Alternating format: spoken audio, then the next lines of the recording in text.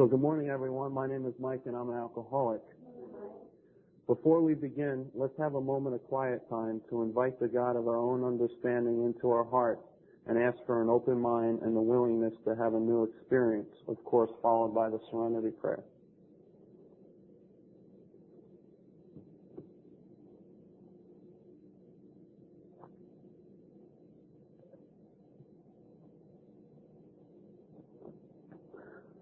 Serenity Prayer. God, grant us the serenity to accept the things we cannot change, courage to change the things we can, and wisdom to know the difference. I will not mind it done.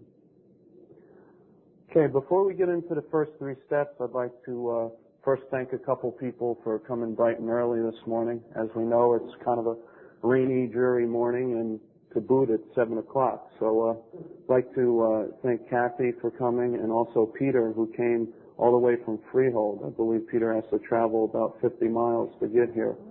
So Pete was here bright and early with me and helped us set up.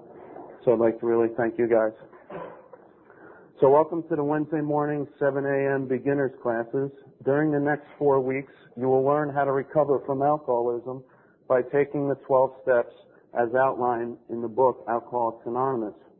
The program of AA is a spiritually based plan of action that will remove the compulsion to drink and enable you to live a life that is happy, useful, and whole. AA instructional meetings are said to have been started in Cleveland, Ohio by Clarence S. in the early 1940s. After the publication of the Saturday Evening Post article about Alcoholics Anonymous, AA started growing so rapidly it became impossible for the early members to individually take new prospects through the steps. These meetings were held for the purpose of acquainting both the old and new members with the 12 steps upon which our program is based. So that all 12 steps could be covered in a minimum amount of time, they were divided into 4 classifications, and one meeting each week was devoted to each of the 4 subdivisions. Now, in front of you, everyone should have a pamphlet that's entitled AA's Forgotten Beginning, the Alcoholics Anonymous Beginner Classes. And this pamphlet is actually a transcribed talk given by Wally P., who's an AA historian and an archivist from Arizona. And all this is a transcribed talk of his, and it has a lot of the information and history about AA beginners classes which were predominantly popular in the early 1940s. So when you get a chance, try to review this pamphlet, and hopefully it will give you a lot of the history of this thing. Each group has developed its own guidelines for teaching the beginners classes. However, all these groups had something in common. They provide a safe, structured environment in which newcomers learn the principles of AA, take the steps, and have spiritual experiences. The book, Alcoholics Anonymous, is our textbook for recovery. Does everyone have a big book with them? Okay. We'll be using the big book extensively during the next 4 weeks. As the title of the book implies, we are an anonymous society. You can be assured we will protect your anonymity at this and any other meeting of Alcoholics Anonymous. The big book was first published in 1939. It was written by several of the first 100 people to recover from alcoholism. Since then, alcoholics have used it all over the world as a program for recovery. So that we can complete each class within an hour and still provide ample time for questions, please write down anything that you do not understand or need clarified and save it until the end of the session. Questions can be answered at that time. The big book is the only book we will discuss during these sessions except for a possible reference to the 12 steps and 12 traditions, or the Little Red Book, which was at one time used in conjunction with the big book in meetings similar to this one in Minneapolis, Minnesota, and Miami, Florida. If you cannot find something I say in our big book, consider it to be my opinion rather than fact. I'll do my best to keep my opinions out of these discussions. I'm here to pass on the AA program as written and practiced by the early members. I am not here to present my interpretation of the program. Now, in order for this process to work during the next 4 weeks, certain guidelines will need to be followed by the people that are going to go through the steps with us and for the sponsor. The newcomer's primary obligation is to be here every week for the next 4 weeks. If you do not have transportation, your sponsor will help you make the necessary arrangements. It's our experience that this process works best when the sponsor and newcomer attend all 4 of these classes together. Because some of us have difficulties reading when we're newly sober, I'll be doing the reading from the big book during these meetings. If you brought your big book with you, please follow along as I read. Sometimes we'll be going through the material rather fast. If you're unable to follow along, it's okay. Just listen the best you can. Remember, we're here to take the actions that the big book prescribes, not just to study the book. Okay, we're not just going to be reading the book. We're going to be doing what the instructions say in it. If you take the steps as described in the big book, you will recover from alcoholism. It is imperative that when writing your 4-step inventory, which will be beginning next week, you'll receive help and guidance from your sponsor or members from this group. There's a few people here that have been through this work a numerous amount of times, and we can offer assistance to you. Many people try to do their 4 steps by themselves and wonder why many weeks or months later they're still not finished. It's very dangerous to go it alone in spiritual matters. That's why, as part of our 2nd week together, we'll be starting our inventories together in this meeting. We understand that this phase of our development can get quite personable. That's why the 5th step will, of course, not be taken in class, obviously, but should be completed between the 2nd and 3rd weeks. And the last guideline is sponsors should call or visit with the newcomers or those who are going through the steps frequently to see how he or she is doing and to offer encouragement and assistance through the work. Make use of the phone list that this meeting offers. There's a blank phone list by the coffee pot, and if you'd like the people that have gone through this process before, put your name on the list, and this list will be going around throughout the meetings, and if your name is on that list, that means that you're willing to have people give you a call to offer encouragement while you go through this work. It's kind of like a sharing network type phone list, and it's quite different from the traditional phone list that most meetings use. Usually you give the newcomer the phone list and you say, call these people if you're having a problem. Well, this is kind of the opposite, where the people that have been around the fellowship for a while and that have done the work, they'll call you to give you help. And that's the way it was done in the early days. The newcomer didn't go to the sponsor. The sponsor reached out to the newcomer and helped him or her. Okay, can I get a show of hands this morning on how many people would like to take the 12 steps with us during the next 4 weeks? Okay, great. Of those that raised your hands, how many do not have a sponsor? Okay, we all got sponsors, and great. If there is anyone here this morning that didn't have a sponsor, what would happen, and this was done in the early days, after the meeting we would all hook up together and a sponsor would be assigned. Okay, again, the newcomer or the person that wants to do the work doesn't go up to the sponsor and say, I need your help. The sponsor goes to him or her and says, I'm here to help you. The hand of AA is here, reached out to you. Okay, it's vital that newcomers get a sponsor to guide them through the steps during the next 4 weeks. Now let's start the session by turning to the forward of the big book, which is on Roman numeral page 13. That's XIII. Okay. We're going to start on the first paragraph, which says, we of Alcoholics Anonymous are more than 100 men and women who have recovered, recovered, from the seemingly hopeless state of mind and body. To show other alcoholics precisely how we have recovered is the main purpose of this book. So the big book tells us immediately that its purpose is to show alcoholics how to recover from alcoholism. Until this book was written, there was no hope for alcoholics. Now anyone who is willing to follow the directions they have provided can recover. During this session, we'll be reading through material in the Big Book and drawing from our own experiences to help us answer the following questions. Am I alcoholic? Do I need help? And am I willing to take certain actions to receive that help? Okay? Let's keep those three questions in mind as we go through the work this morning. So let's begin our journey with the first step. Step 1, we admit it, we're powerless over alcohol, that our lives had become unmanageable. Surrender is essential in order to recover from alcoholism. And the first 51 pages of the Big Book is devoted to the first part of the surrender process, which is to admit we have a problem. It suggests that you read through these pages to find your truth with alcohol and the illness of alcoholism. The book begins by describing the physical and mental symptoms of alcoholism.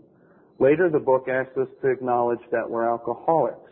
Before we can do this, we need to know what an alcoholic is, right?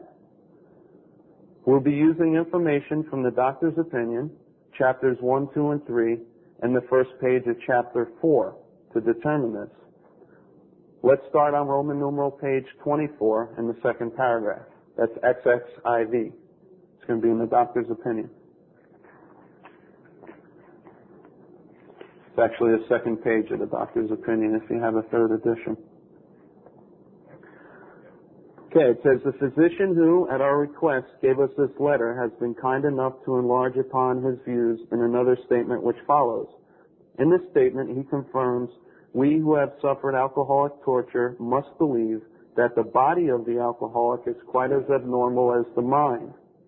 It did not satisfy us to be told that we could not control our drinking just because we were maladjusted to life, that we were in full flight from reality, or we were outright mental defectives. These things were true to some extent, in fact, to a considerable extent with some of us. You're looking at one of them. But we are sure that our bodies were sickened as well. In our belief, any picture of the alcoholic which leaves out the physical factor is incomplete. The doctor's theory that we have an allergy to alcohol interests us. As laymen, our opinion as to its soundness may of course mean little. But as ex-problem drinkers, we can say that his explanation makes good sense. It explains many things for which we cannot account otherwise.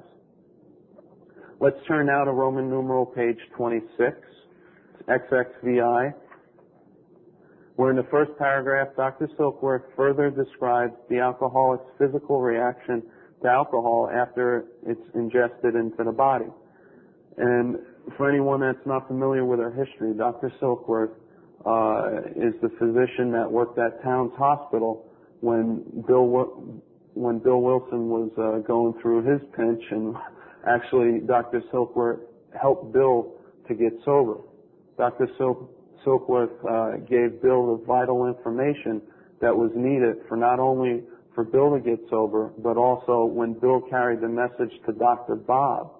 All right, Bill told Dr. Bob what Dr. Silkworth had told him about how the alcoholic is different in the bodily and mental sense. Before this, nobody heard about this information. So Dr. Silkworth says, we believe and so suggested a few years ago that the action of alcohol on these chronic alcoholics is a manifestation of an allergy, that the phenomena of craving is limited to this class and never occurs in the average temperate drinker. These allergic types can never safely use alcohol in any form at all, and once having formed the habit and found they cannot break it, once having lost their self-confidence, their reliance upon things human, their problems pile up on them and become astonishingly difficult to solve.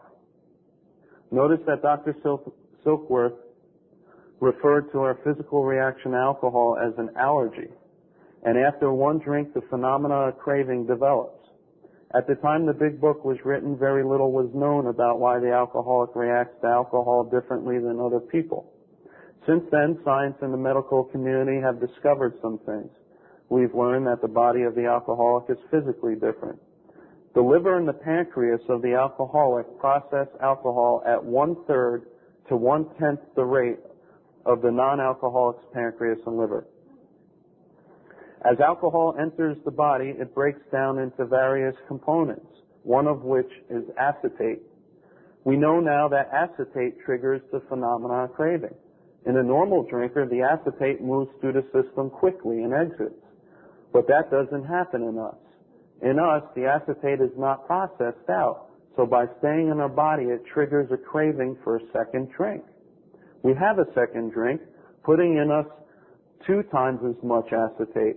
And that makes us want to drink twice as much as the normal drinker. So we have another drink. Then having 3 times the craving as a normal drinker, we have another. You can see from that point how we have no control over how much we drink. The craving cycle has begun. Once the acetate accumulates in your body, and that begins to happen with the first drink, you will crave another if you're an alcoholic. And how many times did we think it'd be nice just to have 1 drink to relax, right? But you had more. Now you can see why. And this can never change if you're a real alcoholic. So let's go to the 4th paragraph on that same page. And Dr. Silkworth describes the common drinking cycle of an alcoholic and begins to describe the second factor, the alcoholic illness. We know the first factor is the abnormal reaction of the body, the physical craving. The second factor is the mental obsession. Dr. Silkworth is going to describe the mental state of the alcoholic before we pick up the first drink. He says men and women drink essentially because they like the effect produced by alcohol. The sensation is so elusive that while they admit it is injurious, they cannot after a time differentiate the true from the false. To them, their alcoholic life seems the only normal one. Now see if you can identify with this. They are restless, irritable, and discontented unless they can again experience the sense of ease and comfort which comes at once by taking a few drinks. Drinks which they see others taking with impunity. The word impunity means with no repercussions, no effects. You know, the alcoholic sits there at the bar and sees these non-alcoholic drinkers taking a couple drinks, and these non-alcoholics aren't going home crashing cars, throwing the cats and beating the wife. You know, that doesn't happen with the non-alcoholics because the alcoholic reacts differently. After they had succumbed to the desire again, as so many do, the phenomenon of craving develops. The physical reaction of the body develops. They pass through the well-known stages of a spree, emerging remorseful with a firm resolution not to drink again.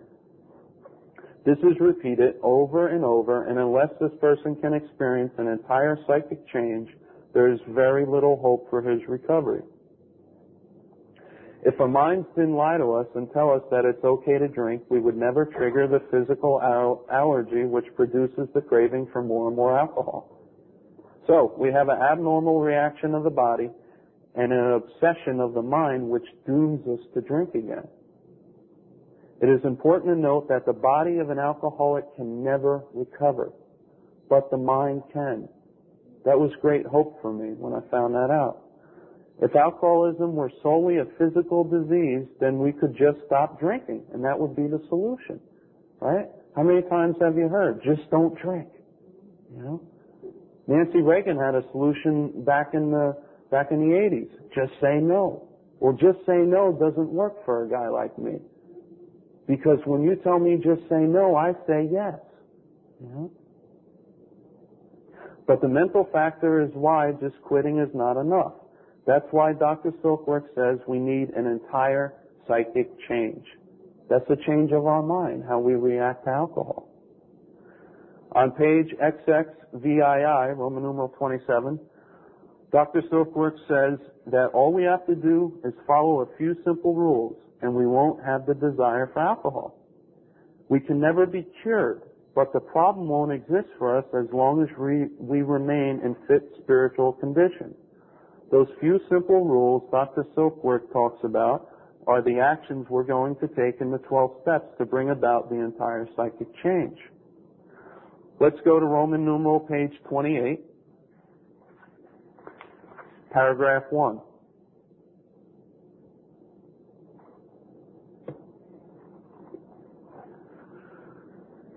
Okay, he says, there are many situations which arise out of the phenomena of craving, which cause men to make the supreme sacrifice rather than the fight. Right? What he's talking about there is suicide. God bless you. You know, he's talking about once the phenomena of craving develops, you know, and this happens over and over and over again, and we're doomed to keep on drinking, and we're doomed to continue to start drinking because the obsession of the mind. Some of us have no choice but to make the supreme sacrifice. That's why so many alcoholics, drunk and sober, commit suicide. And that's what he's talking about in this paragraph. This concludes our readings from the doctor's opinion. During the next week, please read chapter 1, Bill's story. Bill W. is the New York stock analyst who is one of our co-founders. His story is a perfect example of an alcoholic. Some people have difficulty identifying with Bill because he was such a low-bottom, hopeless alcoholic. Here, as with the rest of the book, we ask that you look for similarities rather than differences. See where you can identify with Bill as he continues to use alcohol long after it has become a problem for him. Now, it was suggested to me to try to identify with the way Bill felt, the way Bill thought, and the way Bill drank. If I try to identify with Bill in those three areas, there's going to be a lot of things in his story that I'll be able to identify with. Again, the way he felt, thought, and drank. The first 8 pages of Bill's story give us an example of the problem of the alcoholic. The last 8 pages describe the spiritual solution that Bill followed. The only thing I'm going to read from Bill's story this morning is the first full paragraph on page 8, because it describes so well what we alcoholics call our bottom. Okay, page 8, first full paragraph. Bill writes, "No words can tell of the loneliness and despair I found in that bitter morass of self-pity." Anybody identify with that? This is when Bill hits bottom. Quicksand stretched around me in all directions. I had met my match. I had been overwhelmed. Alcohol was my master. Now, if you felt like this in the past, then you identify with Bill. If Bill says he's a real alcoholic, then you might be too. We're going to skip chapter 2. There is a solution for now, but I urge you to read it during the next week.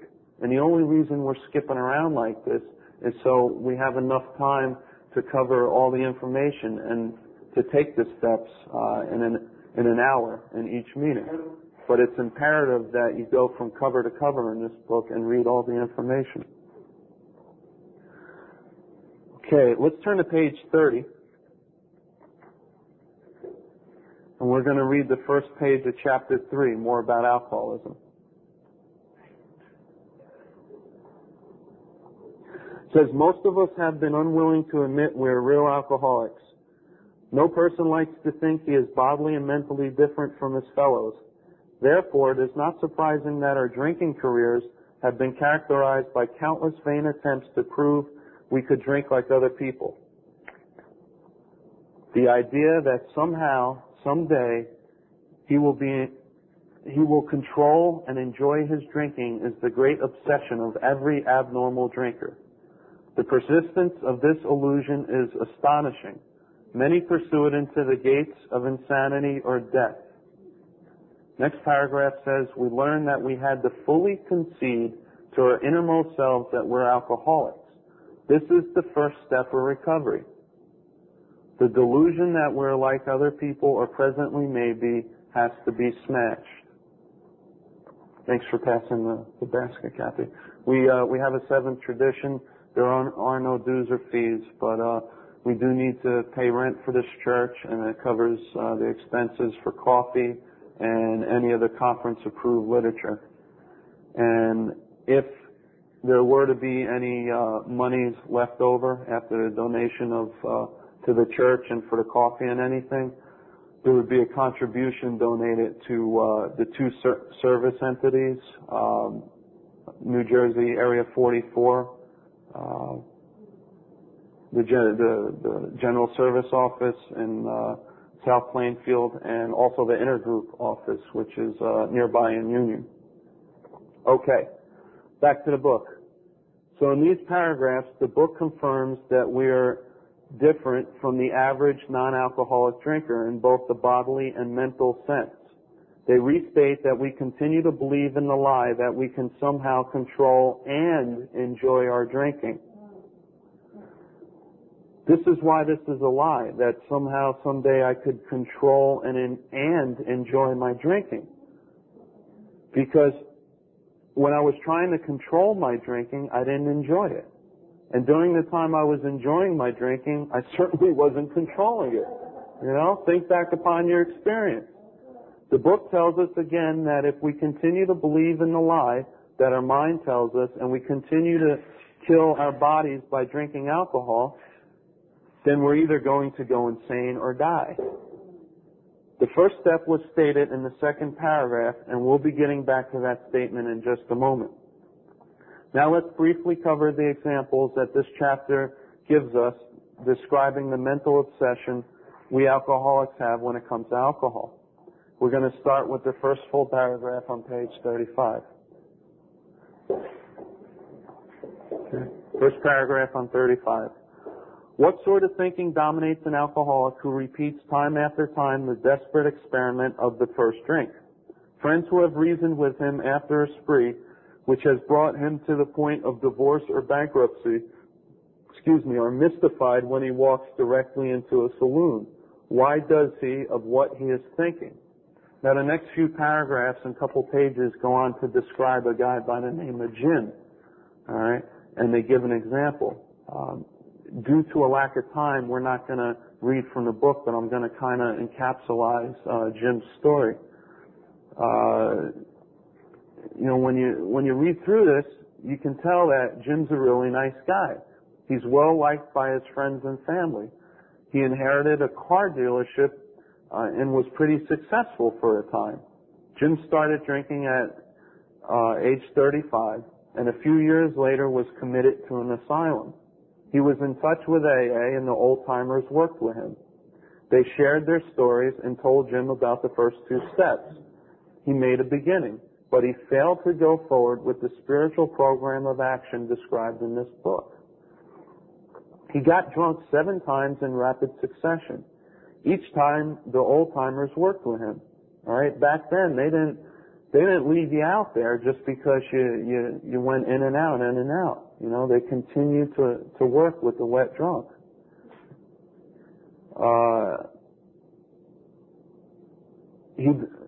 Jim described to the old-timers what happened to him. Basically, because he failed to go ahead with the rest of the program, he succumbed to the lie that he could drink whiskey safely, and his trivial excuse was if he poured booze into milk, it wouldn't hurt him on a full stomach. Because Jim didn't continue the rest of the program and take the rest of the steps, he did not have the entire psychic change that Dr. Silkworth talks about and fell victim to the lie that he could drink safely. All right? On page 37, our book describes that kind of thinking as pure insanity. All right? The text says in the first full paragraph of the page, whatever the precise definition of the word may be, we call this plain insanity. How could such a lack of proportion of the ability to think straight be called anything else? Now, isn't that a perfect definition to describe alcoholic insanity? The lack of proportion of the ability to think straight. We can't see the truth from the false when it comes to alcohol. The insanity of alcoholism is not all those crazy things we did while we were drinking, like crashing our cars, getting arrested, and hurting other people mentally and physically. You know, what the book talks about insanity being is for us to believe in the lie that we can have that first drink safely. For me to believe in a lie that I can drink successfully. All right? Sure, it's crazy those things that I did were crazy, but the real insanity is thinking we can safely drink alcohol in the first place, even after all the pain, suffering, and humiliation we've gone through. Like Dr. Silkworth said, the main problem of the alcoholic centers in the mind rather than the body. Let's wrap up our discussion of the physical and mental aspects of alcoholism by turning to the first page of chapter 4, We Agnostics. That's page 44. In the first paragraph, 4 lines down, the Big Book gives us a statement that can be turned into a question for us to answer.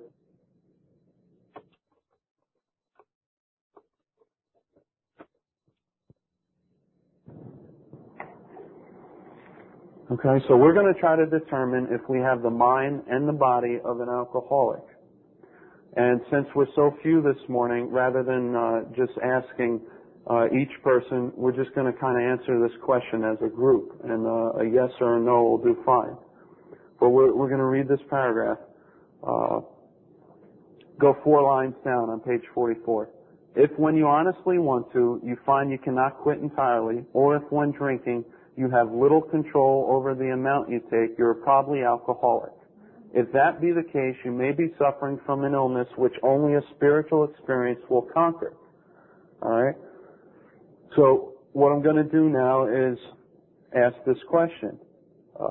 And this question is to help us determine if we have the mental and physical symptoms of alcoholism. Alright? If when you honestly wanted to, could you quit drinking entirely by yourself? Yes or no? No. Okay. Or, when drinking, did you have little or no control over the amount you took? No. Debbie? Okay.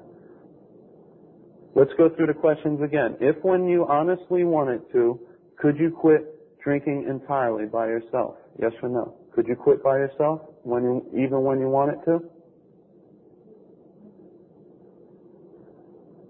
When you were drinking, were there times that you tried to quit? Before you came to AA, were there times that you tried to quit drinking? Okay. Were you able to quit on your own? No. Okay. Now, when drinking, did you have little or no control over the amount you took while you were drinking? You said it before. You said you didn't have any control over the amount. How many times did you go into a bar or liquor store or wherever you drank, and this is for everyone now, and you said, well, here's my theme song. I'm just going to have a couple. Right? What happened? A 6-pack or 2 6-packs or a quart later, I'm beating on the bar. What happened? I just walked in here to have a couple. I couldn't just have a couple. I had no control. Right? So if we all answered these questions to the affirmative, if that be the case, the book says we're probably alcoholic. And we may be suffering from an illness which only a spiritual experience will conquer. Now let's take a look at the third factor involved in the first step. This is a spiritual malady. All right? Are we all clear on the mental and physical factors? Okay. Bill, we clear? Absolutely. Okay. All right. All right. We're going to look at the spiritual malady now, and this is the need for the second part of the first step, which says that our lives have become unmanageable. On page 44, the book says, when the spiritual malady is overcome, we straighten out mentally and physically. Let's turn to page 52.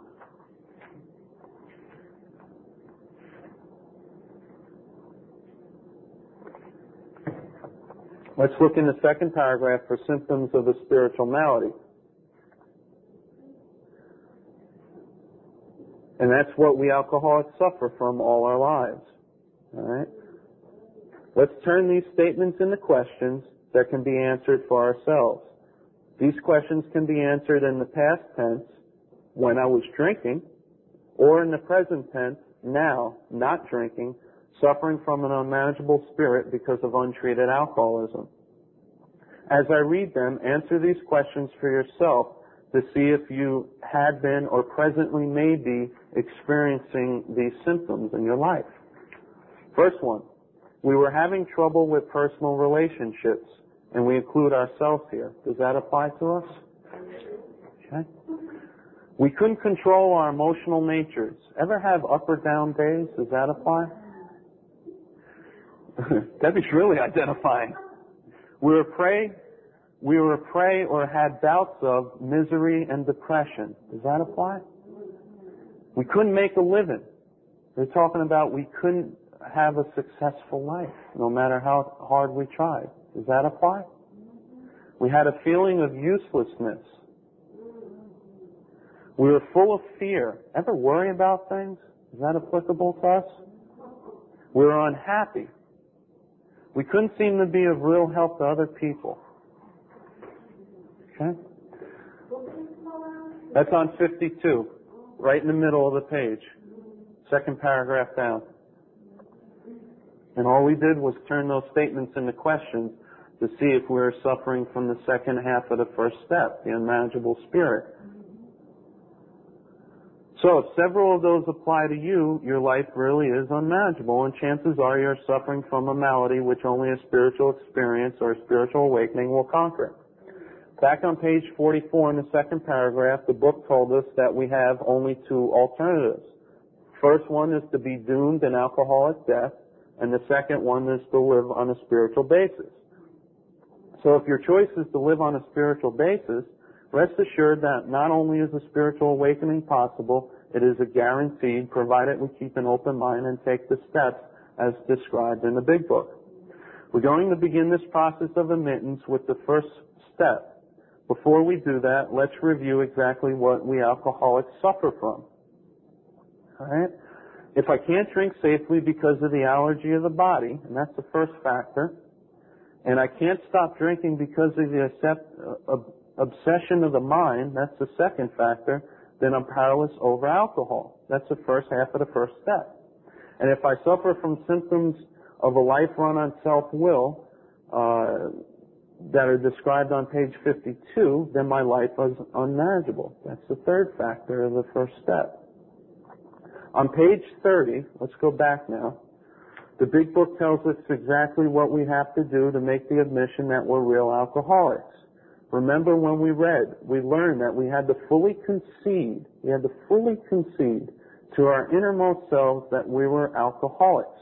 This is the first step in recovery.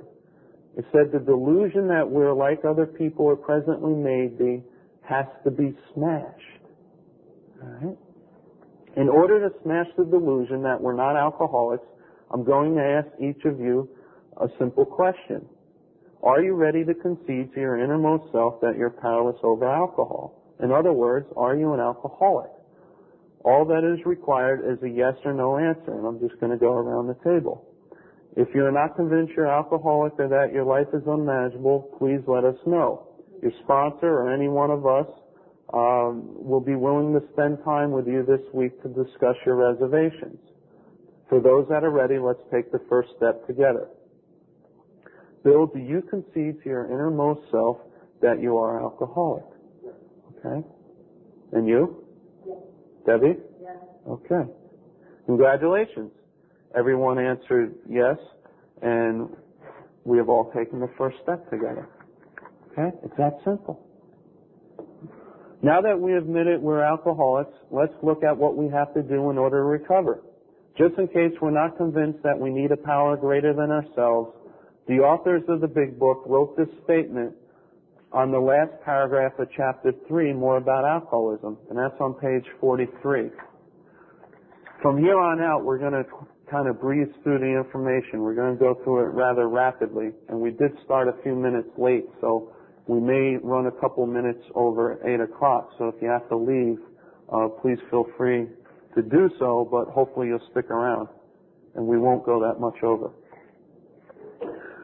Okay, on the last paragraph of 43 it says, once more, the alcoholic at certain times has no effective mental defense against the first drink. Except in a few rare cases, neither he nor any other human being can provide such a defense. His defense must come from a higher power. All right? Let's dispel the myth that's quite often heard in the meeting rooms of Alcoholics Anonymous. Many well-intentioned people make the statement, When I feel like drinking, I remember where I came from. I think to drink through and keep my memory green. Well, that's good advice, provided I have a mental defense against alcohol. The paragraphs we just read tell us that at certain times we don't have a mental defense against the first drink. That implies that sometimes I might. So sometimes I might be able to remember where I come from. Sometimes I might be able to think the drink through. Sometimes I might be able to keep my memory green. But the scary thing is, sometimes I won't. The real scary thing is, I don't know when that sometime will be. Alright? So can you see how those neat little nifty things really aren't that effective? You know, how at certain times, I can't keep myself sober. Me, on my own power, I can't keep myself sober. And if I knew when I was going to have the mental defense, then I wouldn't be truly powerless over alcohol, would I? Right? So what this paragraph is telling us is that in order for me not to drink alcohol, I must have a power greater than myself. And that power, not my power, that power will provide my defense and keep me safe and protected from alcohol. That's guaranteed, of course, if I follow certain steps. Right? So since we admitted that we're powerless and we have a need to find the power, let's proceed to the second step, which is came to believe that a power greater than ourselves could restore us to sanity. Chapter 4, We Agnostics, gives us a lot of information and direction for us to take step 2. Be sure to read this chapter in addition to the other chapters we covered during the next week. To give us the basis for taking the second step, we're going to cover 4 main points. 1, do you believe or are you willing to believe that there is a power that will solve your problem? 2, do you have a conception of that power which makes sense and works for you? 3, is that power, which the book quite often refers to God, is that power everything?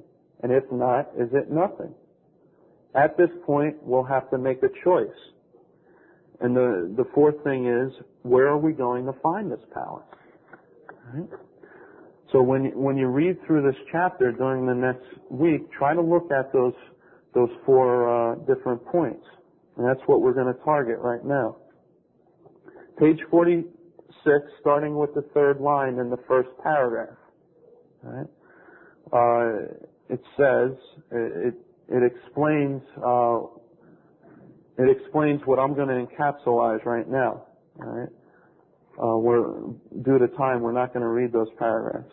But on pages 46 and 47, the book gives us certain requirements for the second step. In a nutshell, they tell us we have to lay aside prejudice. We have to express a willingness to believe. We have to come up with our own conception of God. We have to admit the possible existence of that power, and we have to honestly seek that power. So if we've met these requirements, let's look at the question on page 46 in the second paragraph. We needed to ask ourselves but one short question. Do I now believe or am I even willing to believe that there is a power greater than myself?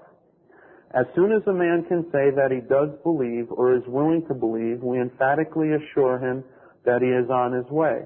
It has been repeatedly proven among us that upon this simple cornerstone, a wonderfully effective spiritual structure can be built.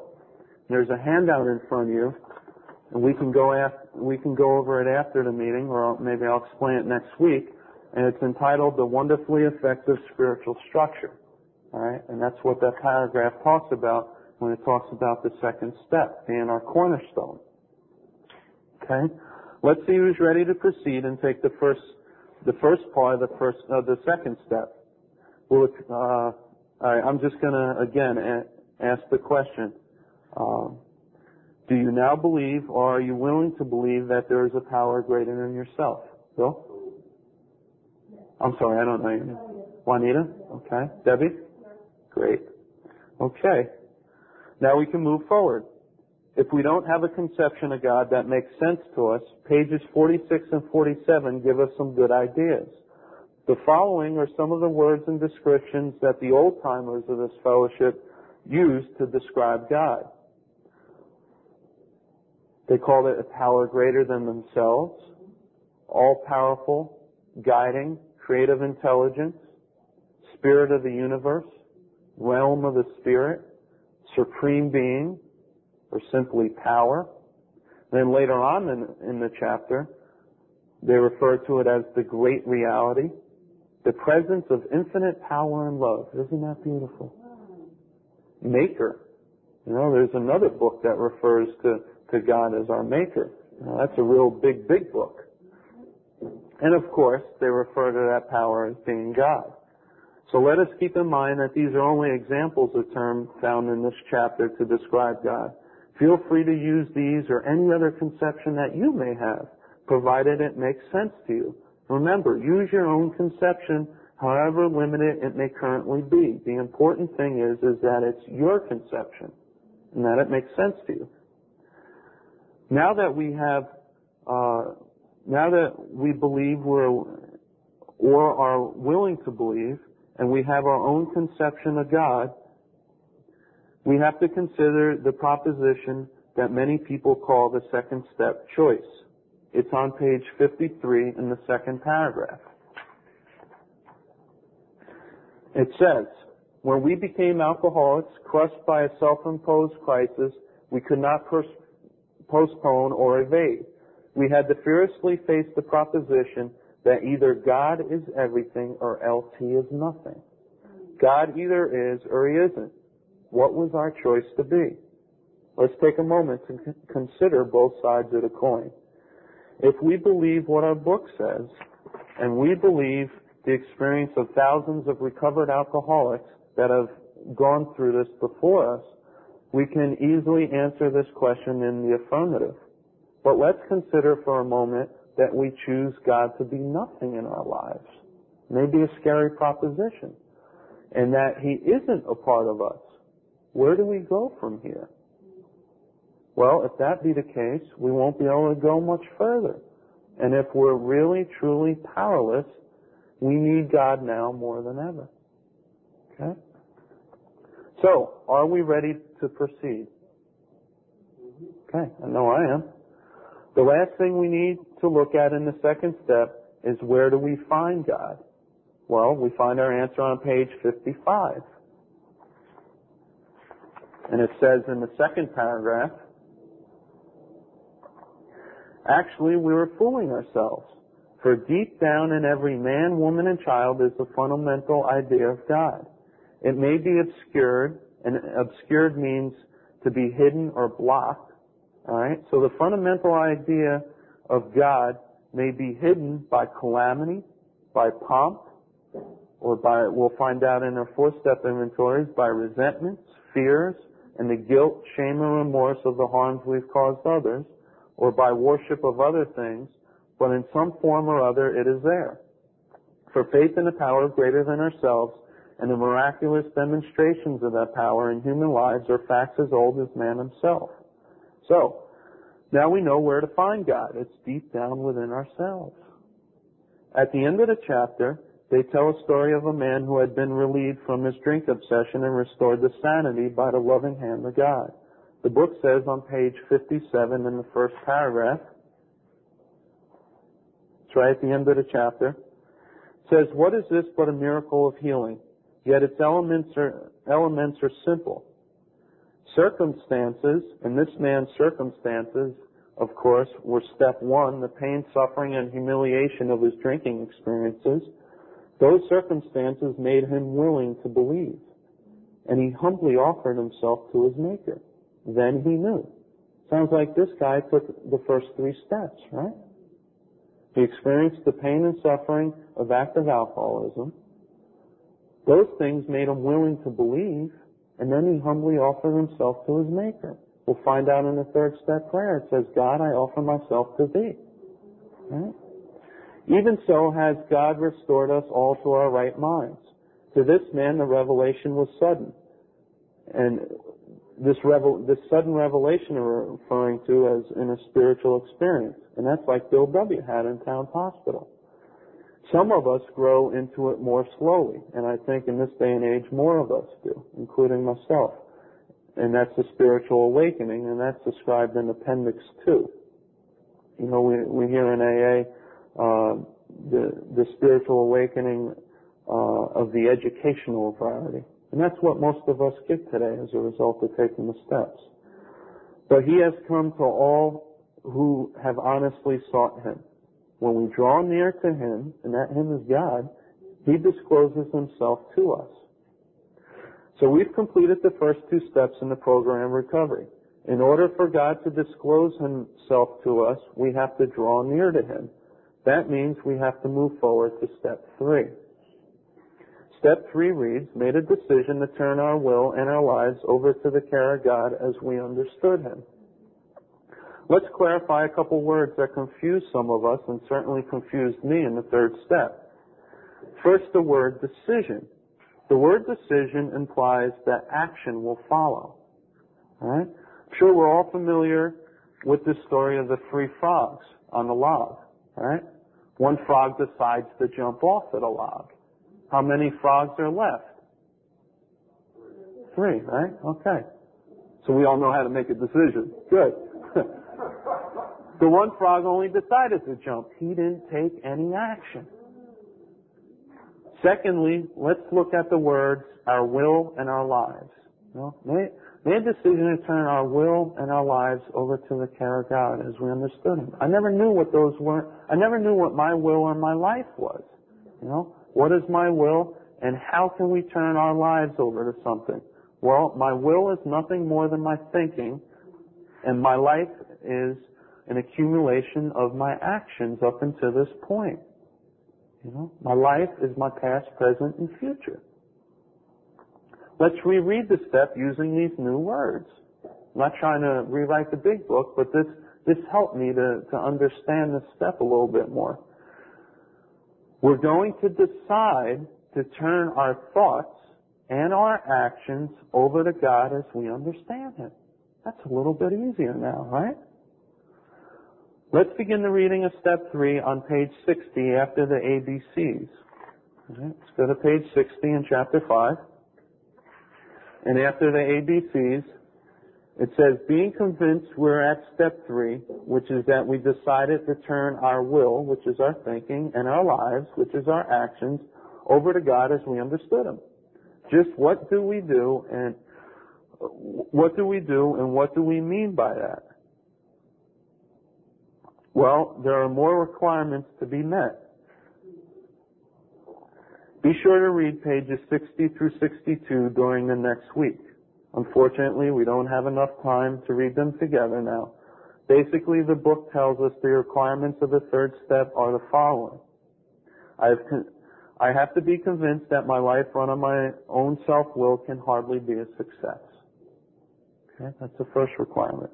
Second one is I have to quit trying to run my life on my own self-will. I have to quit playing God.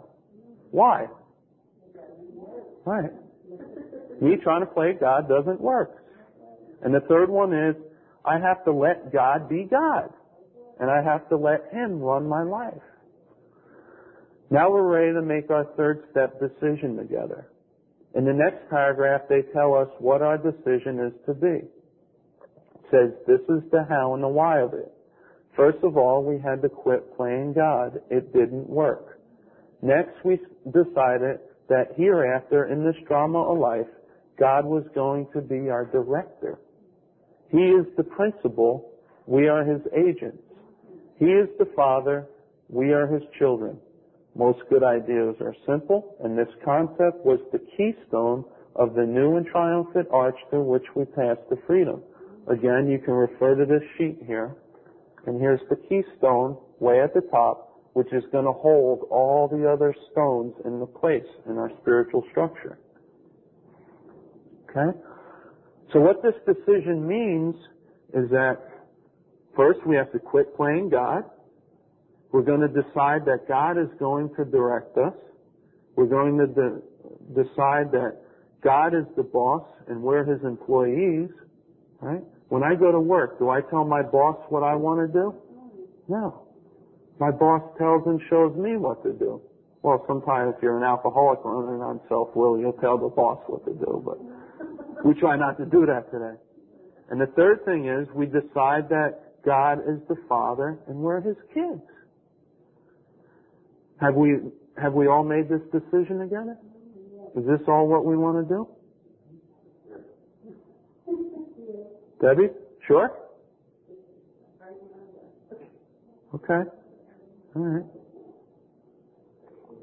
As a result of just making this decision, the book tells us we will receive several promises. They're listed in the first paragraph of page 63. It says, when we sincerely took such a position, all sorts of remarkable things followed. And when we read through these promises, why wouldn't we want to make this decision? Look at what we're going to get here. We had a new employer. Being all-powerful, He provided what we needed if we kept close to Him and performed His work well. Established on such a footing, we became less and less interested in ourselves, our little plans and designs. More and more, we became interested in seeing what we could contribute to life. As we felt new power flow in, as we enjoyed peace of mind, as we discovered we could face life successfully, as we became conscious of His presence, we began to lose our fear of today, tomorrow, or the hereafter. We were reborn. All right, so let's affirm the decision we just made by saying the third step prayer that's in the next paragraph together as a group. All right, it's on page 63 in the middle of the page, and also there's some cards that should be in front of you in case you don't know it by heart. So let's say the prayer, which is nothing more than an affirmation of the decision we just made together. Many of us said to our Maker as we understood Him, God, I offer myself to Thee, to build with me and to do with me as Thou wilt. Relieve me of the bondage of self, that I may better do Thy will. Take away my difficulties, that victory over them may bear witness to those I would help, of Thy power, Thy love, and Thy way of life. May I do Thy will always. Book says we thought well before taking the step, making sure we were ready, that we could at last abandon ourselves utterly to Him. So the next thing we have to do is launch out on a course of vigorous action, the first step of which is a personal house cleaning, which many of us have never attempted. So our decision, which is the third step, was a vital and crucial step. It could have little permanent effect unless at once followed by a strenuous effort to face and be rid of the things in ourselves which have been blocking us. Our liquor was but a symptom, so we had to get down to causes and conditions. That ends today's session. Next week, we'll learn how to do the four-step inventory, and we will begin it in class. It's not as difficult as some of the things you may have heard shared in meetings. My experience is that we can have fun with inventory and learn to laugh at ourselves, but see the truth about how we are running our own lives, provided we take inventory the way the Big Book tells us. We'll also cover the directions for Step 5, and we'll prepare to complete these two steps before we meet for the third week. Please review what we've covered during the past hour and ask someone who's gone through the work before if you have any questions during the next week. Remember, you can put your name on the phone list and it will be available for the next week so we can begin to call and support each other during our journey through the 12 steps. Are there any questions on what we've covered so far? Page 63, that's the third step promise that we were reading on. First paragraph. Mm-hmm. Yeah. Yeah. You know, sometimes people receive these promises right after they make the decision. You know, like a sudden revelation type of thing. Okay? So remember what our reading assignments are for the next week. Review the doctor's opinion, the first 4 chapters, and Appendix 2, the spiritual experience. Read the third step from Chapter 5 and familiarize yourself with the information and directions for Step 4 in Chapter 5. And it would be nice if we all began to say the third step prayer on a daily basis. You know, if